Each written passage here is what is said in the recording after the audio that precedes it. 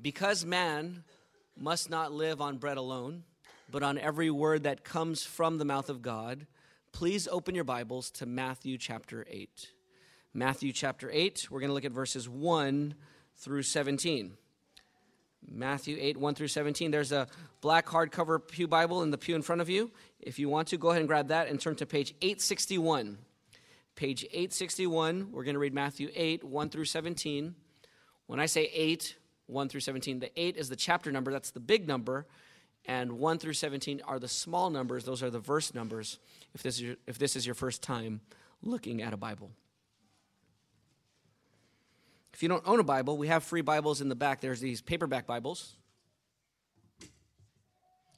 I don't have one here, but there's one in the back. There's some in the back, and so you can feel free to go ahead and grab those paperback orange Bibles and take that home if that would serve you well. We'd love to give that to you.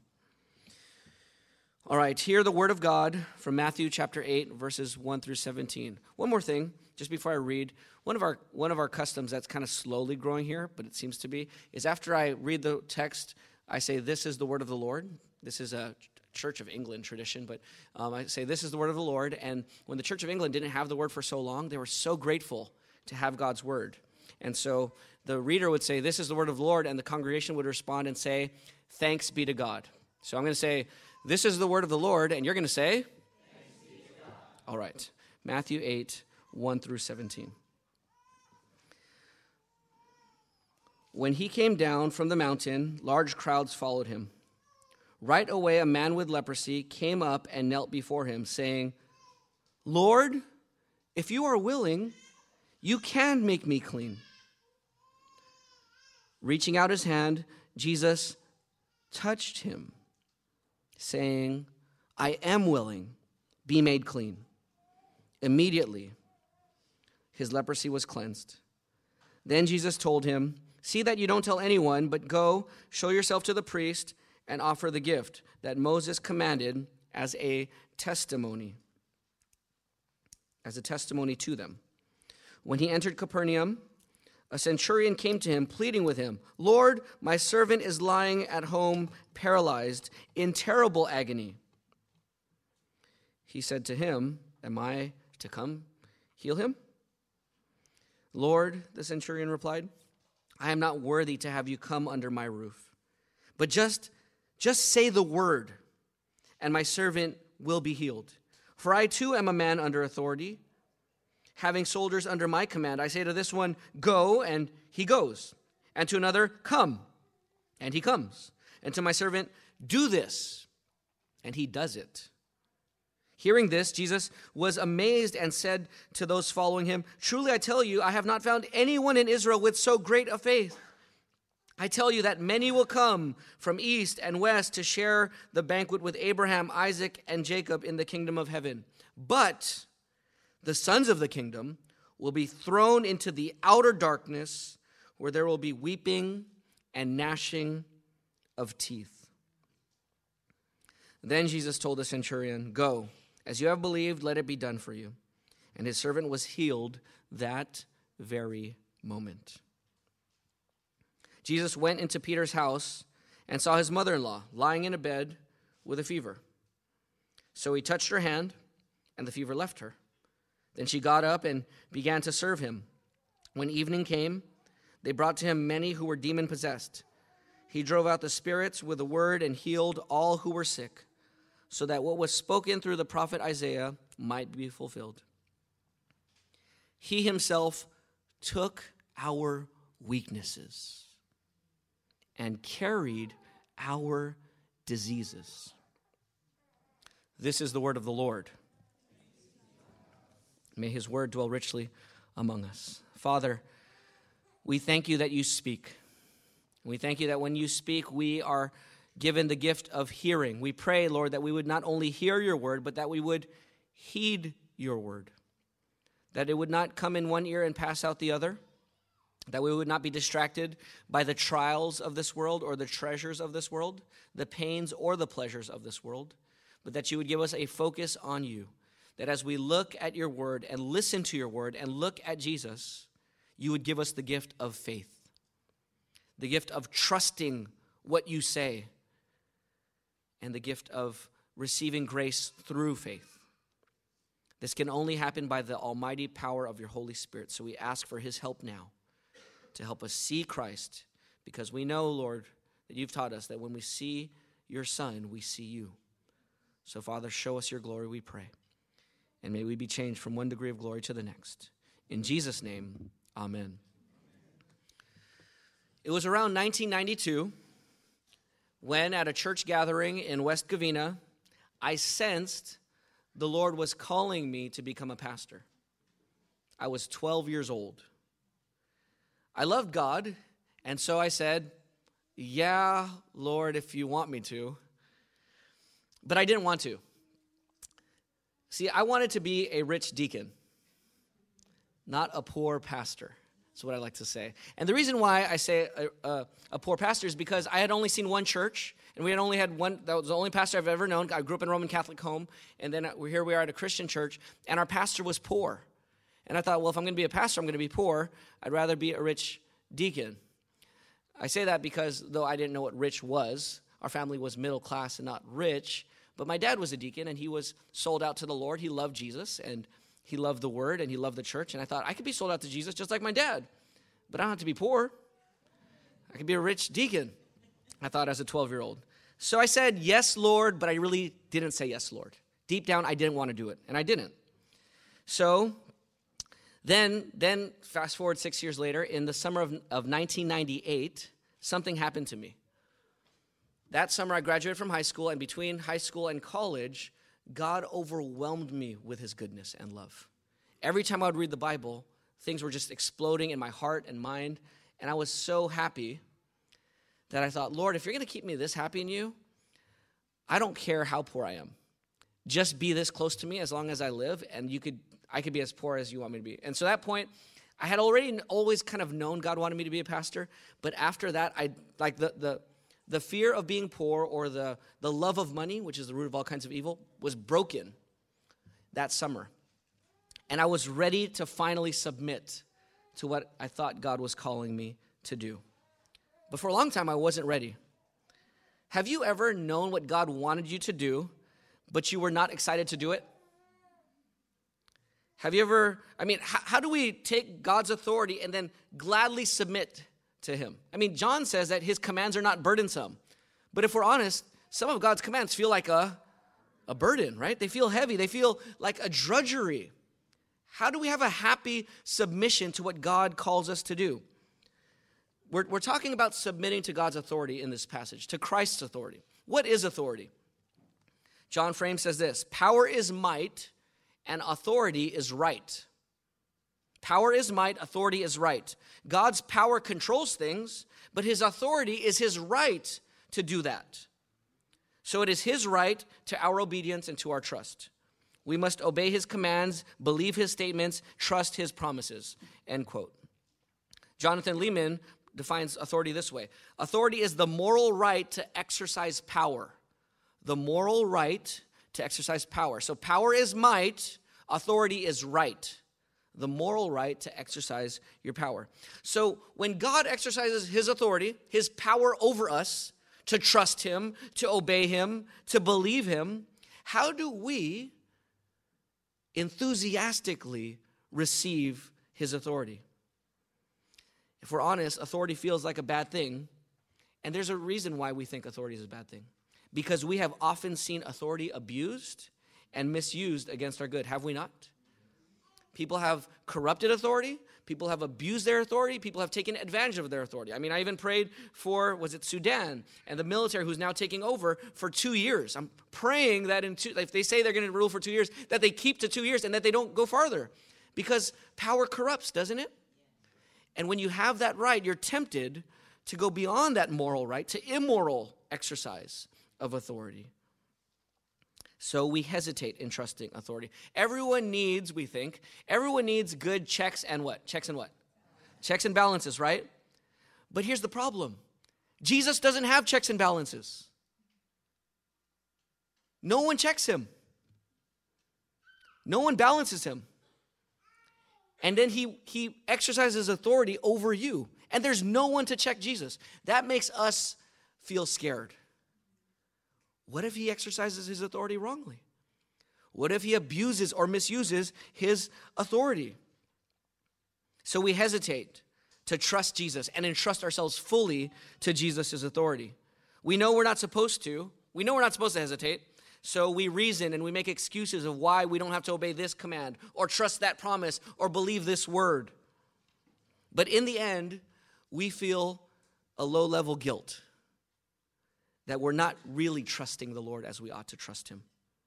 And actually, we're actually feeling a little ashamed that we're suspicious of Jesus. Isn't that sad? That Christians can actually be suspicious of Jesus' authority? I hate that feeling. Can we gladly submit to his authority with full enthusiasm? Is that possible? It is possible. God calls us to do that. God wants us to do that. And Matthew wrote this passage to help us not just say, okay, fine, I give up. God's twisting my arm. Fine, I don't want the pain anymore. I'll submit. But Matthew writes this passage so that we would gladly, happily, enthusiastically submit to Christ's authority. So here's the main goal. Gladly submit to Jesus' authority so that you enjoy your life in him, both now and forever. Gladly submit to Jesus' authority so that you enjoy your life in Christ, both now and forever. The name of the game is submission when we're talking about authority.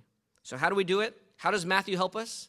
Matthew gives us 3 pictures of Jesus here. There are 3 episodes here in this passage that Matthew gives us so that we can recognize the goodness of Christ's authority, okay? So we need to recognize the goodness of Christ's authority, and he gives us 3 pictures to recognize that goodness. First, Jesus heals a leper. Second, Jesus heals a centurion's servant. And third, Jesus heals Peter's mother and a bunch of other people who come to him that night. So we have 3 healings here.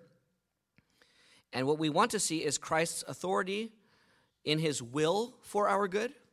That's point number 1, his will for our good, his word for our good, and his work for our good. His will for our good, his word for your good, and his work for your good. In these 3 pictures, okay? So number 1, recognize Jesus' will for your good. Look at Matthew chapter 8. Verse 1 just gives us the historical setting. Now keep in mind, Matthew is not going in chronological order. This first story and the last story, episode 1 and episode 3 here, actually happened before the Sermon on the Mount. Matthew is not giving us chronological order here. He's actually taking these topics and he's bundling them together to make a specific theological point. And the point here is authority, okay? So verse 1 says, when he came down from the mountain, large crowds followed him. So he's moving on with the story in that part, and now he's just going to sub in here, and the text here says right away. It's better translated, and now look. And so he's giving pictures of healing here. And we know the order because Mark chapter 1 gives us the order, and so does Luke. It's in Mark and Luke, and they preserve the order. Matthew actually mixes it up. Okay, look at verse 2, though. So here's the first episode of the leper. Right away, a man with leprosy came up and knelt before him, saying, Lord, if you're willing, you can make me clean. So here's a leper. And what is a leper? A leper is someone with a skin disease. Now, there's all kinds of skin diseases. And in Leviticus 13 and 14, lepers were to go to the priest to get examined when they thought they were healed or when they had a skin disease. Does it qualify as a skin disease where I have to be declared unclean? So then the priest would pronounce someone clean or unclean. And if they're pronounced unclean, here's what happened. Leviticus 13, 45 and 46 says this. The person who has a case of a serious skin disease is to have his clothes torn. So he has to walk around with torn clothes and his hair hanging loose. He can't fix his hair. And he must cover his mouth and cry out, unclean, unclean, unclean. Can't keep his mouth open because he doesn't want to spread the germs. Cover his mouth and shout, unclean, unclean. He will remain unclean as long as he has the disease. He is unclean. He must live alone in a place outside the camp. So here's a man who's been lonely. Not only does he have the problem of being an outcast, inside he's lonely. He feels despair, discouragement, desperation, even shame. We could relate to that. We felt ashamed before. We felt lonely and desperate. This man is desperate, and his desperation leads him to audacity. What does he do in verse 2 again? He comes up to Jesus and kneels before him. He comes up to Jesus and kneels before him. Now, if you know, we prayed about an Ebola breakout. Remember when there was an Ebola scare even coming to America? I mean, if someone came up to you with that disease and came right up to you and knelt before you, what would you do? You would back up. You absolutely would back up. You'd get mad at the person. Hey, watch out. What are you doing? This is an audacious leper with a skin disease. He goes right up to Jesus and kneels right in front of him. That's bold. That's shocking. That's audacious. But Jesus' response is equally shocking and audacious because he doesn't back up. He doesn't get mad at the guy. He doesn't shy away. What does he do? He doesn't lean away. He actually leans in. Look at verse 3. What does he do? Reaching out his hand, he what? He touches him. You're not supposed to touch an unclean person. Ceremonially, if you touch an unclean person, you become ceremonially unclean. You have to go outside the camp for a few days and do the cleansing. So here Jesus reaches out and touches him and answers him. Mark gives us an extra detail here that Matthew doesn't give us, that Jesus looked on him with compassion. Even though Matthew doesn't give it to us, the very fact of touching someone is compassionate. I remember a lot of members here. Sometimes we have homeless members, or not members, but homeless visitors and guests here in our gathering. And I remember there are times where different members would greet them and give them hugs. And they would say things like, you know what, I don't get hugs from people. But there's compassion in a hug. There's a willingness there to meet somebody there. Touch is important in communicating care. And Jesus goes against the cleanliness laws, the ceremonial laws, and actually touches the man. So what happens? Let's read on. So he touches the man, and he says, I am willing, be made clean. And so instead of Jesus becoming unclean, immediately the leper was what? Was clean. He was cleansed. The leprosy was cleansed. Now notice here, what is the man saying to Jesus? What is the leper saying to Jesus? If you are what? Willing. And Jesus said, I am willing. Notice the authority of Jesus. The leper says, all it takes is you wanting to do it. If you will it to happen, it's going to happen. This man is believing in the sovereign will or the powerful will of Jesus. He believes that Jesus' will is effective. Now, there's only one person who everything he wants, he gets. Who's that? God. Psalm 115:3 says this, our God is in the heavens. He does whatever he pleases, whatever he wants. Ephesians 1:11, God works everything according to the counsel of his will. Everything. Everything God wants to do and decrees to do, he does. He is sovereign. He is in control. That's what we call God's sovereign will or his will of decree. Whatever God wants to do, he has the power to effectively do it. And here, this leper sees Jesus and says, if you will, it will happen. Wow. Is he claiming that Jesus is God? Maybe that might go too far here. Maybe we're giving too much credit for understanding. We understand that Jesus is God, though, right? That he is the God-man. And so we see here maybe even more than what the leper sees. Now, this is in contrast to other people who would heal lepers. One of the most famous leprosy healing stories in the Bible is the story of Naaman, the Syrian, with Elisha, the prophet in the Old Testament. If you remember, the Syrian came, the king had one of his generals, and he's like, hey, I heard there's a prophet in Israel who can heal leprosy. So he sends his general over to the king of Israel, and he says, and he comes with a letter, and the letter says, the king of Syria, which is a stronger nation at the time, heal my general. And the king of Israel is like, what? How can I heal your general? Am I God?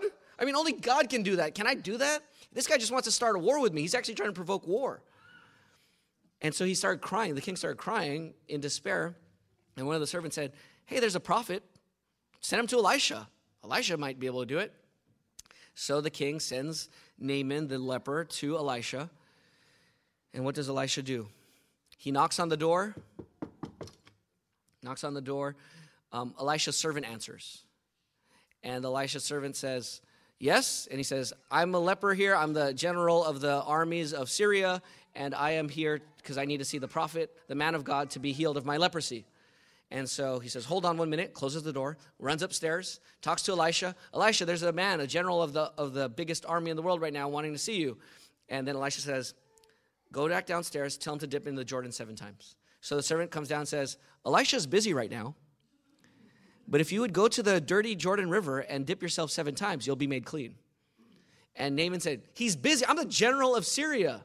What are you talking about? He's too busy for me. He's so offended, he just says, forget this, we're going home.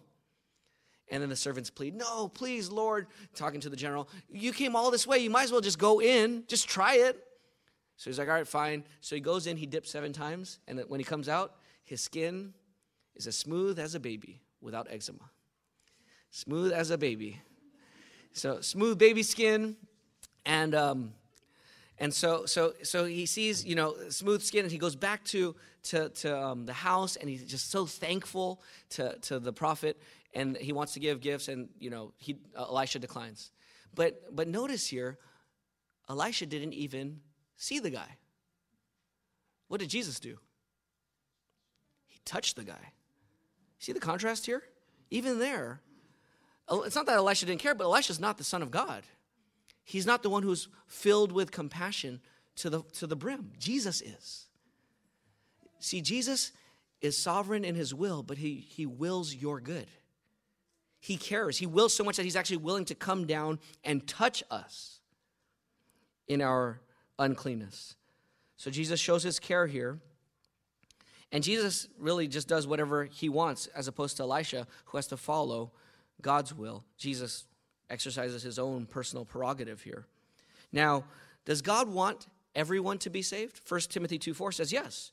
God wants everyone to be saved and come to the knowledge of the truth. Jeremiah 29:13, God says, you will seek me and find me when you search for me with all your heart. So does God want everyone to be saved and to repent? Yes. We call that God's will of command. God wants people to be saved. But we say, what about predestination and God's election? That's God's will of decree, whom God chooses to be saved. And how those get together, we have lots of different sermons. You could hear the sermon on Exodus or other sermons. I'm not going to untangle that theological problem now. Here's my point. My point right now is this. Jesus has sovereign will, and Jesus wants to heal people. He wants to save people. Even everyone. He wants to save everyone. And so, I read Jeremiah 29:13. You will seek me and find me when you seek for me with all your heart. If you're here and you're not a Christian, all you have to do is come to Jesus. Turn from your sins and run to Jesus. He will heal you. But see, the problem is we don't seek God with all our heart. We want God on our own terms. And when God recognizes that, when Jesus recognizes that, he's not willing to accept people who will not repent from their sins and trust in Christ alone for their salvation. He will reject them. So does God want to save people? Yes. Is God willing to heal? Yes. Does God will your good? Yes. But you must respond. You must respond. Now, look at verse 4. Let's finish this story before we go to the next one. Look at verse 4. So Jesus says, after he healed the man, cleansed the man, then Jesus told him, see that you don't tell anyone, but go show yourself to the priest and offer the gift that Moses commanded as a what? Testimony to them. Okay, so don't tell anyone. And the reason for that is Jesus doesn't want to be known as some sideshow miracle worker. He has a message, and he has an agenda that he's trying to accomplish. You can read more about that in Mark, about how this guy actually told a bunch of people and crowded out all the places where Jesus wanted to minister. And Jesus was known as a wonder worker. But here, the point is this. Jesus is saying you got to obey the law. The law says when you're clean, you go to the priest, and who's the one who gets to pronounce you clean or unclean? The priest does. And he's doing that according to the law of Moses, according to the old Israelic covenant, the law covenant, the old Israelic covenant. Follow the writings of Moses, go there and follow it. And then when you're cleaned, it will testify, it will be a testimony that you're clean. Is that all it's testifying, though? Or is it testifying to more? The law of Moses is testifying that this man is clean. But if it testifies that this man is clean, follow the logic. If this man is clean, then it says, then that's also testifying that the man who cleansed him has the power to what? To clean him, right? Has the authority. And if that man has the authority to cleanse a leper, then maybe that man's claims and teaching is also authoritative. And if this man is claiming to be the Messiah, the Son of Man, then maybe he actually is the Son of Man. Maybe he is the Messiah. So get this. Jesus uses the Mosaic regulation to not only testify that this man is clean, to not only testify that Jesus has the power to cleanse, but to testify that Jesus is the Messiah. So now you have the law of Moses. This man obeys a law, and by obeying the law, that becomes a testimony that Jesus is the Messiah. Jesus is the one with authority. His will is the sovereign will of God. His will to save is God's will to save. And we need to recognize that Jesus wills our good. The leper healed was a messianic expectation. Do you remember John the Baptist when he was in jail and started having doubts about Jesus? He's like, if you're the king, why am I in jail still? You're supposed to get me out of here, cousin/king, right? Why am I in jail?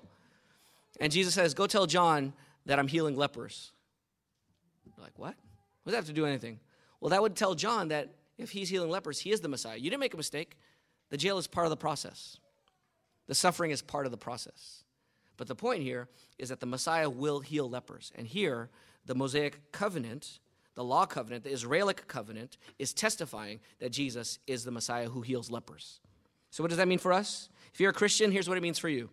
Trust that God cares for you. God wills your good. You can submit to Christ's authority. You don't have to hesitate. Jesus wants your good. He works all things together for the good of those who are called according to his purpose. No good thing does God withhold from those who walk uprightly. No good thing does God withhold from his people. So trust God's care for your good. Go to him, pray to him, come to him in your brokenness, in your guilt, in your sin, even as a Christian. God wills your good. Keep coming to him. Keep receiving his authority. Church family, what does this mean for us? If Christ has authority to will our good, who should we bring people to? Bring people to Jesus. So bring each other to Jesus. As you minister to one another in this church family, as we minister together to our neighbors and the lost, bring them to who? Bring them to Jesus. Don't bring them to one another ultimately. Bring them to Jesus because Jesus wills their good. If you're not a Christian, here's good news for you. God wants to cleanse you. God wants you to no longer feel like an outcast. God wants to get rid of your guilt and your shame. God wants to get rid of your loneliness of being cut off from God and his people. He wants to heal you. He wills to heal you. He wants everyone to be saved and come to the knowledge of the truth. And he's calling you this morning to repent from your sins and trust in Jesus. So gladly submit to Jesus' authority so that you enjoy your life in him both now and forever. Because Jesus wills to make us clean and holy. So submit to his authority with gladness. Second point. Second thing to recognize. Don't just recognize Jesus' will for your good. Recognize, secondly, Jesus' word for your good. His word for your good. Look at verses 5 through 13. I already read it to you. Let me just recap the story, and we'll just pick up verses as we move along. So here now, you have a centurion. This centurion has a problem. He has a servant, a young servant, it seems like a young servant, who is sick and paralyzed. And it says here in verse 5, he's paralyzed and in terrible agony. I mean, imagine the terror, the horrific predicament if you were paralyzed, if you were a quadriplegic. Itches you can't scratch. You can't move. And you're just in terrible agony. Now, this centurion cared for his precious friend and servant. Now, a centurion, you have the word century there. He gets his name from being the leader over how many soldiers? 100, right? 100 soldiers. Now, centurion was a low officer, one of the lowest officers, but he still had authority over 100 people. Now, this centurion, he was liked by the Jews. Actually, Luke tells us the story. Matthew cuts out some details and gets straight to the point, but Luke tells us that the centurion actually sent messengers, and Jesus is communicating with the centurion through messengers here. But here, this centurion sends Jewish elders, and the Jewish elders say, you know what? This man bought us a synagogue. He bought us a building. And he loves the Jewish nation. He's worthy to be healed. And the centurion says, I'm not worthy for you to come under my roof. So Jesus is on his way to heal this servant.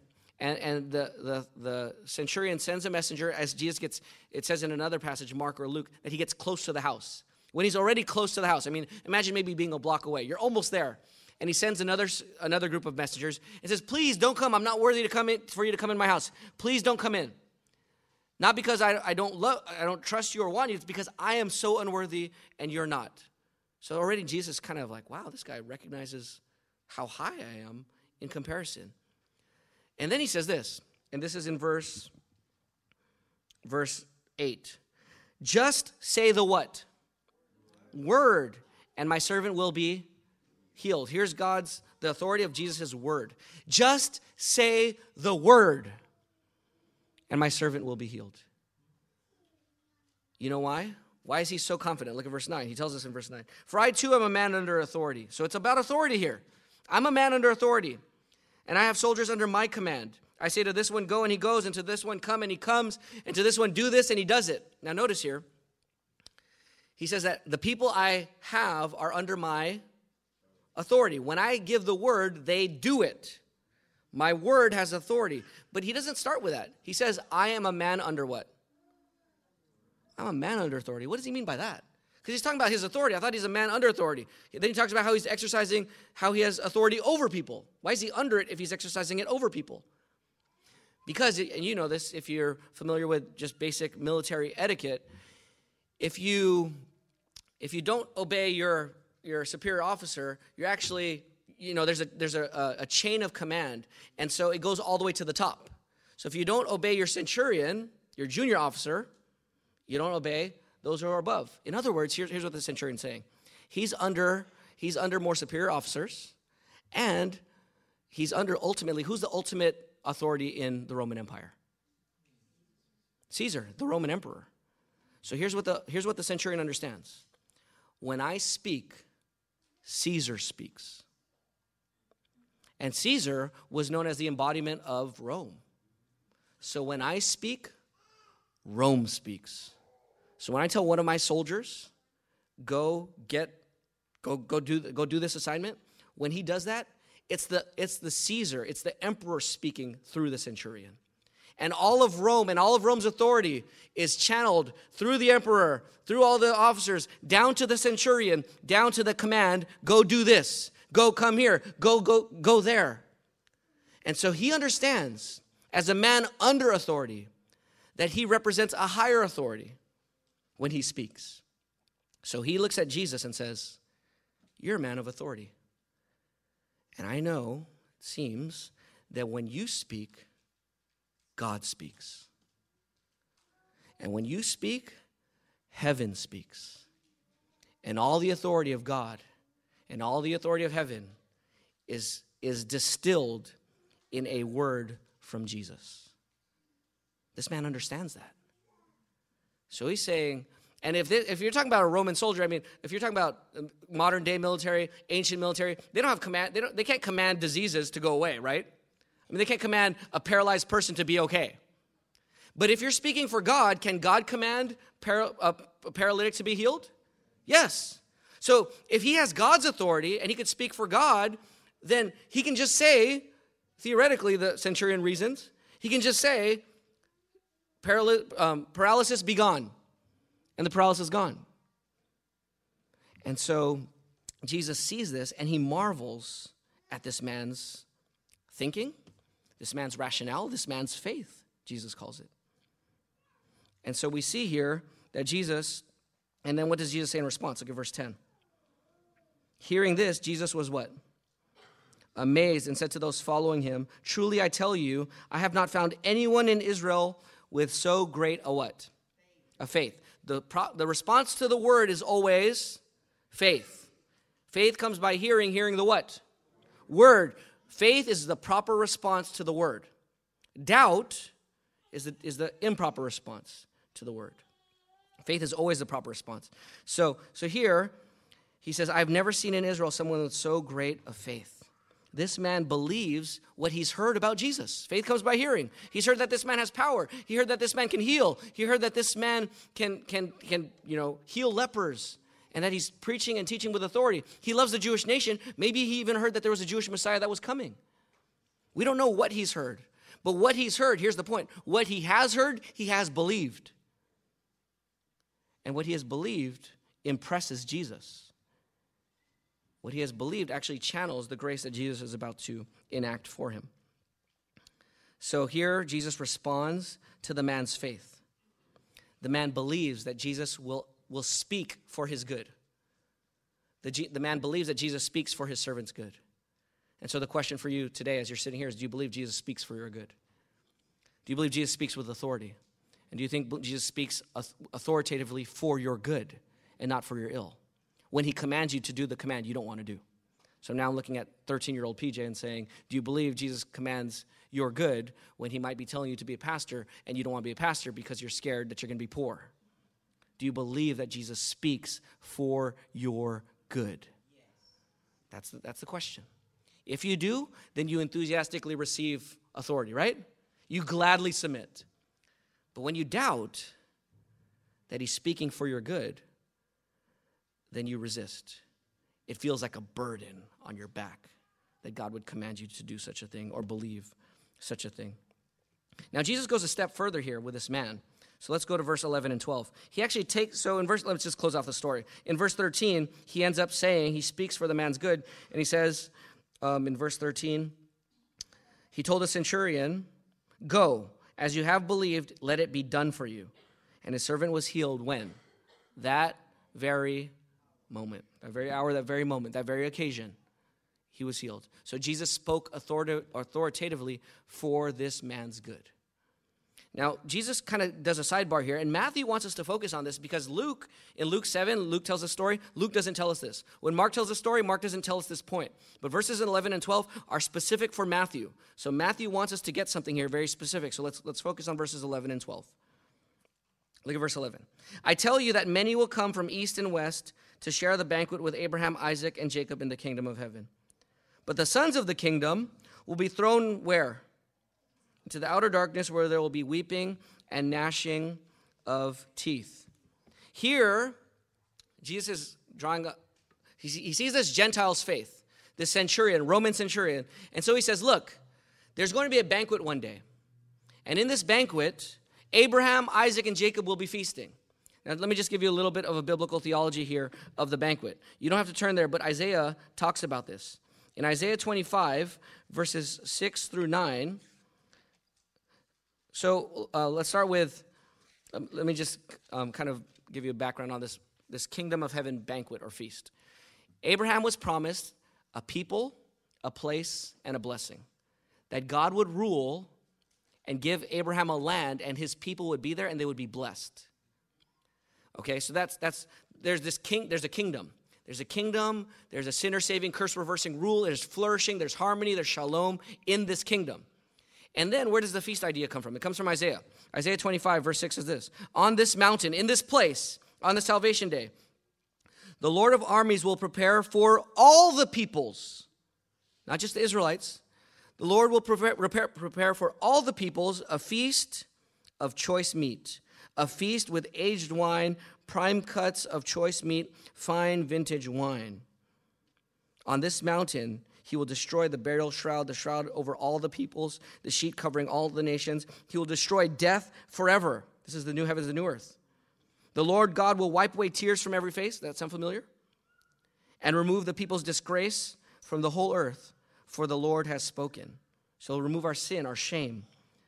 "On that day it will be said, 'Look, this is our God. We have waited for him, and he has saved us. This is the Lord. We have waited for him. Let us rejoice and be glad in his salvation.'"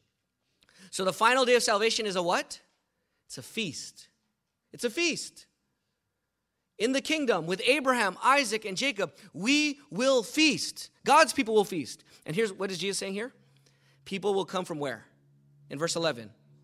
East and west. People from every ethnic people group will come to the feast and will celebrate. But, verse 12, the sons of the kingdom will be thrown out. Who are the sons of the kingdom? I mean, if they're sons of the kingdom, aren't they going to be in the kingdom feast? Apparently not. Who are the sons of the kingdom here? I hear some of you say the Jewish people. Yeah, those who have descended ancestrally from Jacob. Those who are descendants of Jacob. Those who are descendants of Jacob ethnically. They will be thrown out. And that's not saying all Jews will be thrown out. I mean, the disciples are the early church is all Jews, right? So I'm not saying all Jews, but the point is, you don't enter the kingdom by your ancestry. You don't enter the kingdom by your ethnic identity. You don't enter the kingdom just because your parents are part of the kingdom. Those who are sons of the kingdom, those who are ethnically part of the old covenant Israel, they will be thrown out if they do not have faith like the centurion has faith. If they do not believe in Jesus, are you at the kingdom feast? No, you're thrown out where? Into the outer darkness where there is weeping and gnashing of teeth. Here's the good news. You don't have to be Jewish to feast in the kingdom. You don't have to be an Israelite ethnically, ancestrally, to feast with Israel, Jacob, Abraham, and Isaac in the kingdom. You can come from whatever ethnic ancestral line you come from. You can come to Jesus and feast with Abraham, Isaac, and Jacob if you will repent from your sins and trust in who? Jesus Christ. The way the centurion is pointing us to trusting in Jesus Christ. So, here's good news. If you're not a Christian, Jesus Christ died for your sins and rose from the dead so that you can feast with him. If you don't, where will you be thrown? If you don't trust in Jesus, you'll be thrown where? To the outer darkness. Because we're all sinners and God is holy. And because we're sinners and God is holy, the wages of sin is death. And death here is described as being thrown into the outer darkness where there's weeping and gnashing of teeth, the lake of fire. Hell is what we call it. You'll be thrown to hell in damnation if you do not trust in Jesus, if you reject Jesus, if you continue in your sin. And the good news is that you don't have to go there. God is speaking a word to you this morning, that faith would come by hearing and you would repent and trust in Christ. So if you're not a Christian, I invite you to call on the Lord to save you. Children, I see some children here. Children, you're not a Christian because your parents are Christians. These are sons of the kingdom. They're part of Old Covenant Israel. And their parents, some of their parents trusted in Yahweh. And yet they will be thrown out. Just because you grow up in a Christian home doesn't make you a Christian. Just because you say you're a Christian doesn't make you a Christian. You know what makes you a Christian? Trusting in Jesus and repenting from your sin. So children, listen to what your parents tell you about Jesus. You have to make your own decision by yourself to trust in Jesus and turn from your sins. And if you do, we'll feast together. What does this mean for missions? We can't be content with just reaching Southeast Los Angeles, right? Because people are going to come from where? To this banquet. They're coming from where? East and west, from every ethnic people group. They're coming from everywhere. So every church and every Christian has to have a burden for the Great Commission, which is disciple all ethnic people groups. So we have to have a heart for missions. We have to give to missions. We have to pray for missions. We have to go and send and support missions. That's what we have to do. So we pray for China and the UK and Uganda and other relationships that God is giving us. But notice, this is a feast. Where do we see this feast regularly? Today, in what we call the Lord's Supper. The Lord's Supper is a means of God's grace where you have people from east and west, from every ethnic people group, made one ethnic people group, the holy nation of Jesus Christ. And they drink and eat together. Now you're saying, that little cracker isn't much of a feast, PJ. And that little cup, I'm still thirsty. It's not a feast. It's true. It's not. The early church actually did it with a meal. We would do well to do that whenever we have our meals. But the point is, it's not supposed to be fully satisfying. Because even Jesus said, I will not drink this cup with you until I drink it with you where? In my Father's kingdom, right? In the kingdom. So it's supposed to be a preview, a little taste, but not satisfying enough. I want more. I want more of Jesus. I want to commune with him more. I want to commune with God's people more. I want to see more of your grace. But it is still a fresh experience of God's grace, is it not? It is. And so when you go to the Lord's table, realize we are previewing the feast to come. And I want you, next time we take the Lord's Supper, to look around at all of these people who are here taking the Lord's Supper because God's word is authoritatively saving people. Why are these sinners drinking the cup? They're lepers. They're sinners. They're rebels. They're selfish. That's me. They're self-righteous. And yet here they are eating the bread and drinking the cup. Why? Because Christ saves them. He saves sinners. That's what Jesus means. He comes to save his people from their sins. So when we take the Lord's Supper, we see an effective display of Jesus' authoritative saying that he saves sinners. So next time we eat and drink, rejoice, because we are, what's the response to the word? What's the right response to the word? Faith. The bread and the drink are word pictures. And so what's the response when you see the bread? Faith. Believe in Christ's death. His body, what? Broken for you. His blood, what? Spilled for you for the new covenant. Believe that truth every time you take it and commune with God. So here's my challenge to you in terms of communion. Take it more thoughtfully, joyfully, worshipfully, and consistently. Do you know that we take the Lord's Supper every Sunday now at this church? Some of you don't know because you don't come on Sunday nights. But we do. We take the Lord's Supper every single Sunday. Why? Because we long for Christ to return. And we long to remember his death and resurrection again and again and again. We don't want to just hear it. We want to feel it tangibly in our mouths with a little cup and a little piece of bread. We want to feel it. We want to believe that gospel word again and again and again. So my challenge to you is to take communion more seriously, more worshipfully, more consistently, more happily, more expectantly, more thoughtfully. Come tonight at 5 o'clock when we take our Lord's Supper. And the church exercises authority on who takes the Lord's Supper, don't we? We say, we tell people who to take it. We say, if you're not a Christian, don't take it because you're not going to be at the final feast. But then you say, well, what if I'm a Christian? Well, if you're a Christian, then make it public because this is a public feast. So go get baptized. Join a church that preaches the same gospel you heard preached here. And then take it with us all the time. But if you're saying you're a Christian privately, but you're not saying it publicly, then we don't want you to take it publicly because it's a public feast. So if you're saying I'm a Christian privately, well, that's great as far as it goes, and hopefully it's true. But God, if you're going to obey Jesus, you have to be a public Christian, which means you get baptized, you join a church that preaches the gospel, and then you're always welcome to our feast, our Lord's table. So again, if you're not a Christian, you can take the Lord's Supper with us. If you repent from your sins and trust in Jesus, you're invited. Just come to Jesus and then publicly declare that in baptism and joining a gospel church. And we're happy to celebrate the supper with you again and again and again. So here's Jesus speaking. He speaks a word for our good. Christian, listen to God's word. And when you hear God's word, trust God's word. Here's the application. Fill yourself with hearing God's word. Hear God's word, read it, memorize it, listen to it on your podcast, on your CD player. Listen, hear, read, memorize and recite over and over. Hear other people talk about it. Hear God's word regularly because faith comes by hearing. So saturate your life with hearing God's word.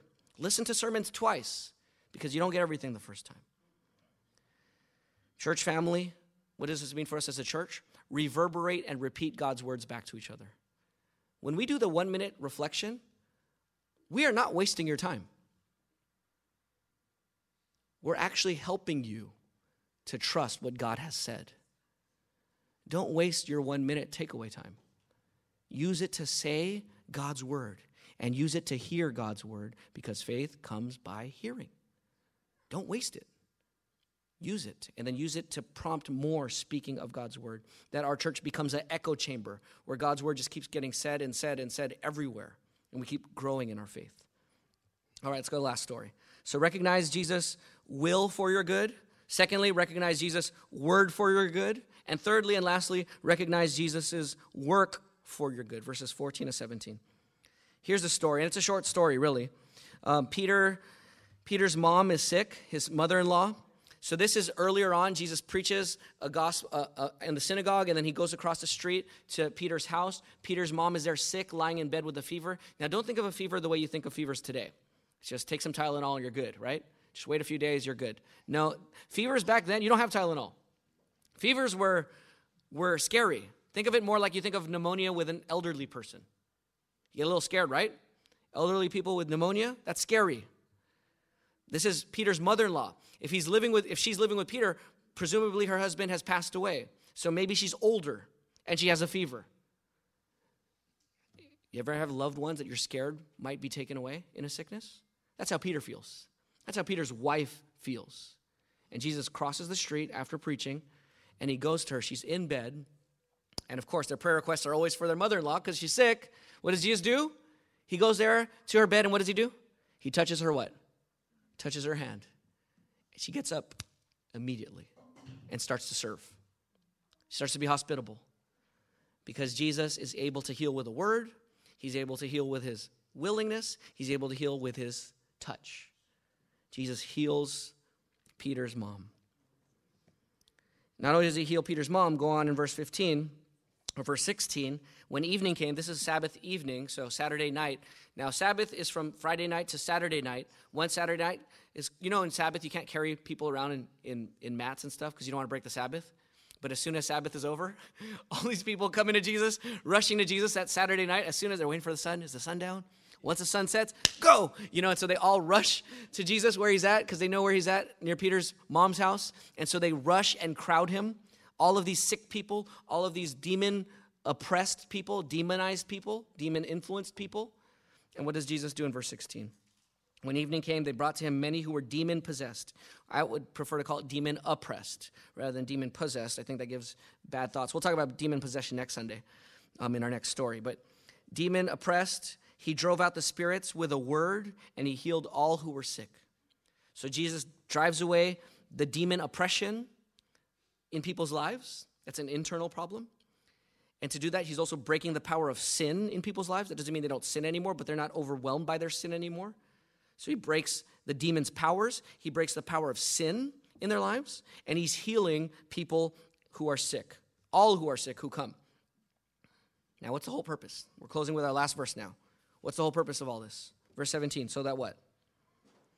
So that what was spoken through the prophet Isaiah might be fulfilled. He himself took our weaknesses and carried our diseases. Why can Jesus heal our diseases? Because he carried our diseases.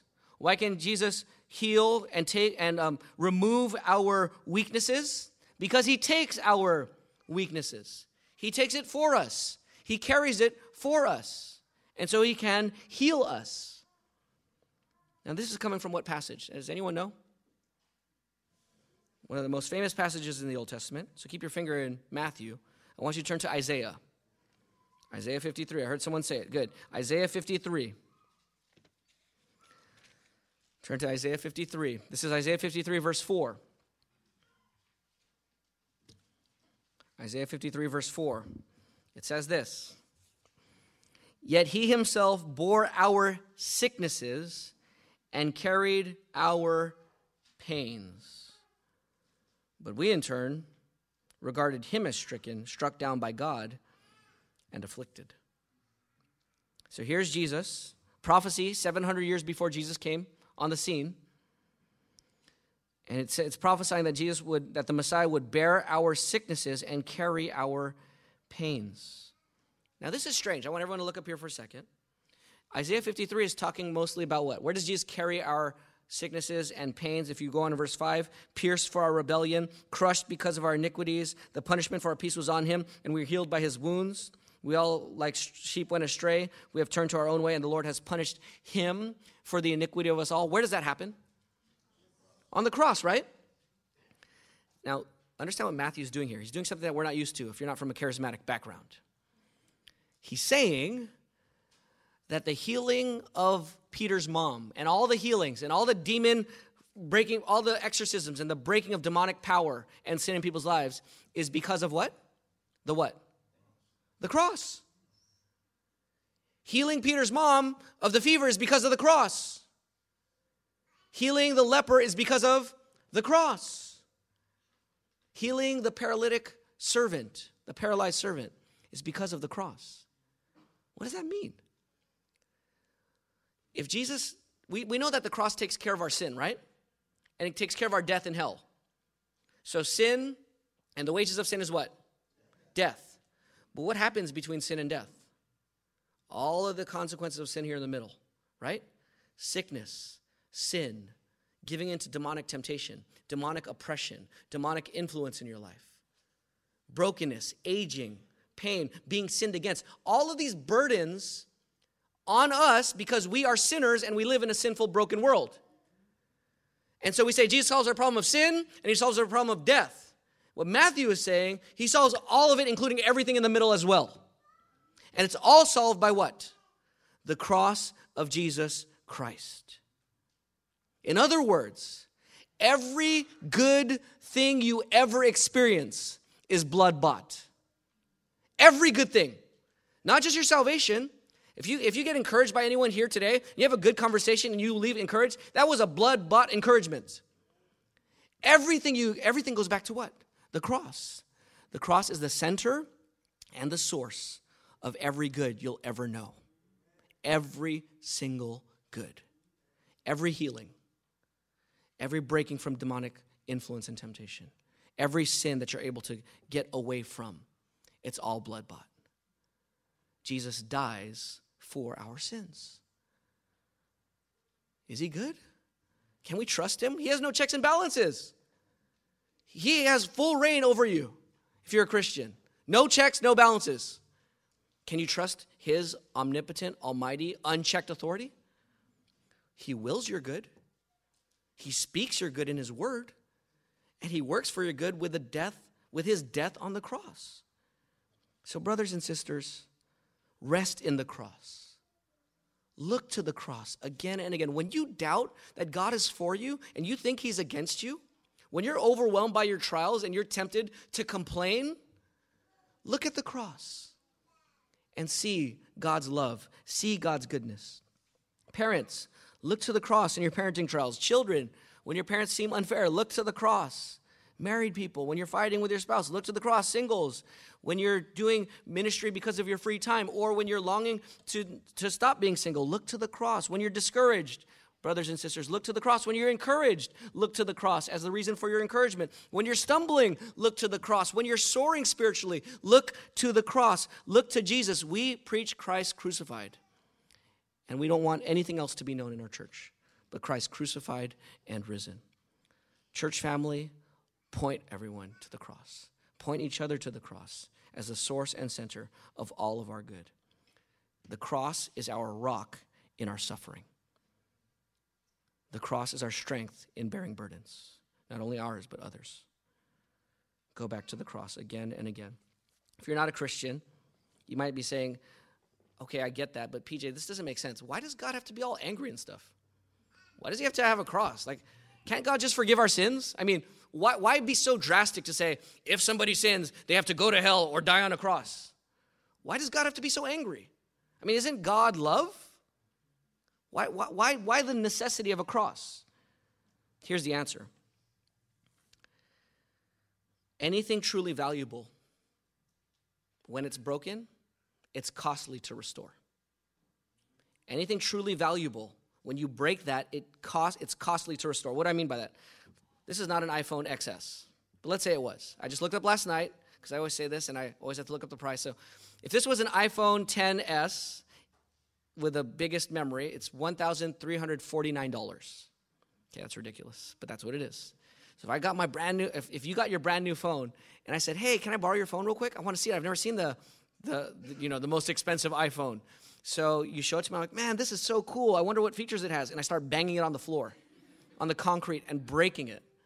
And I'm like, oh man, I guess it doesn't have that feature of being protected. And you don't have insurance, and I give it back to you.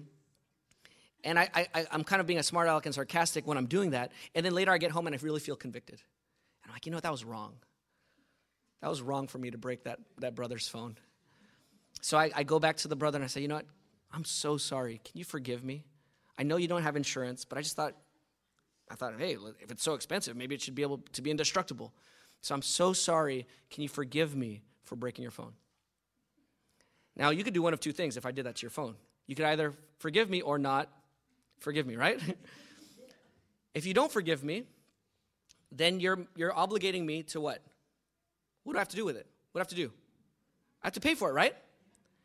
Now, if you forgive me, though, does the phone just magically get fixed? No. If you forgive me and you say, PJ, you don't have to pay for it, guess what? Guess who has to pay for it? You do. Or you don't pay for a new one, but you're still out $1,300, right? The point is this. If it's costly, 57 minutes, 44.77 seconds. 57 wow. minutes, It's reading my timer now. That's my timer on the sermon. But my point is, where was I? Oh yeah, my point is that you have to absorb the cost. The phone doesn't magically reappear, right? The phone doesn't magically reappear. And so you have to absorb the cost or make me pay for it. But it doesn't magically reappear. How much more valuable is our relationship with God than $1,300? For God to repair the relationship that you broke with him by your sin, you're saying, what's the big deal? Just forgive. You're just love, right? Do you understand how holy and righteous and majestic God is? And how much we owe him just by virtue of him being our creator? And he's a good God on top of all that. Our sin is worth infinite debt. So we will either pay for it eternally in hell or Christ pays for it on the cross. Here's the good news. Even though God is angry with sin, God comes down and pays it for us if we will repent from our sins and trust in him. So if you're not a Christian, you're saying, you know what, I don't want to be a Christian because God's an angry God. If anything that's valuable to you, you know that it's costly to fix a broken relationship. And so it is here with God. So, gladly submit to Christ's authority. Do we do that well? You guys doing that well? Submitting to Christ's authority? You guys doing a good job with that? No, we all still struggle and fail to submit to Christ with gladness, even as Christians. But you know who never struggled with it? Christ. Christ always submitted to the Father's authority, even going to the cross. And yet, Jesus was made unclean for us on the cross. He was outcast. Unclean, unclean, unclean. That's Jesus on the cross. Cast out from God's presence. He obeyed God's will of uncleanness so we can have God's will of cleanness for us. We talked about the sons of the kingdom being thrown where? Into the what? Outer what? Darkness. And where's Jesus on the cross? He's hanging in what? Darkness. For 3 hours. Hanging in outer darkness. Cast off from the feast of the Trinitarian celebration. Cast off from communion with God for our sins. Jesus was cast off to outer darkness so that we can sit at his table. Jesus bore our sicknesses and the oppression of demons on himself so that we can be healed and we can be freed. So let's thank the Lord for his right to rule over us, even when we don't understand how good he is. Let's submit. If we don't submit gladly and trust God, even when we don't get it, we're going to complain, we'll make excuses, and we're going to show that we don't really trust Jesus. But if we do trust in Jesus, we'll grow in our faith, in our joy, and in our hope. So let us gladly submit to Jesus. We still need to learn this every day. God is good, and he's good to us in Jesus' will, Jesus' word, and Jesus' work on the cross. Let's pray. Father, take this word, hide it in our hearts that we would not sin against you. Keep reminding us how good you are, that we might repent and trust in you afresh. In Jesus' name, amen.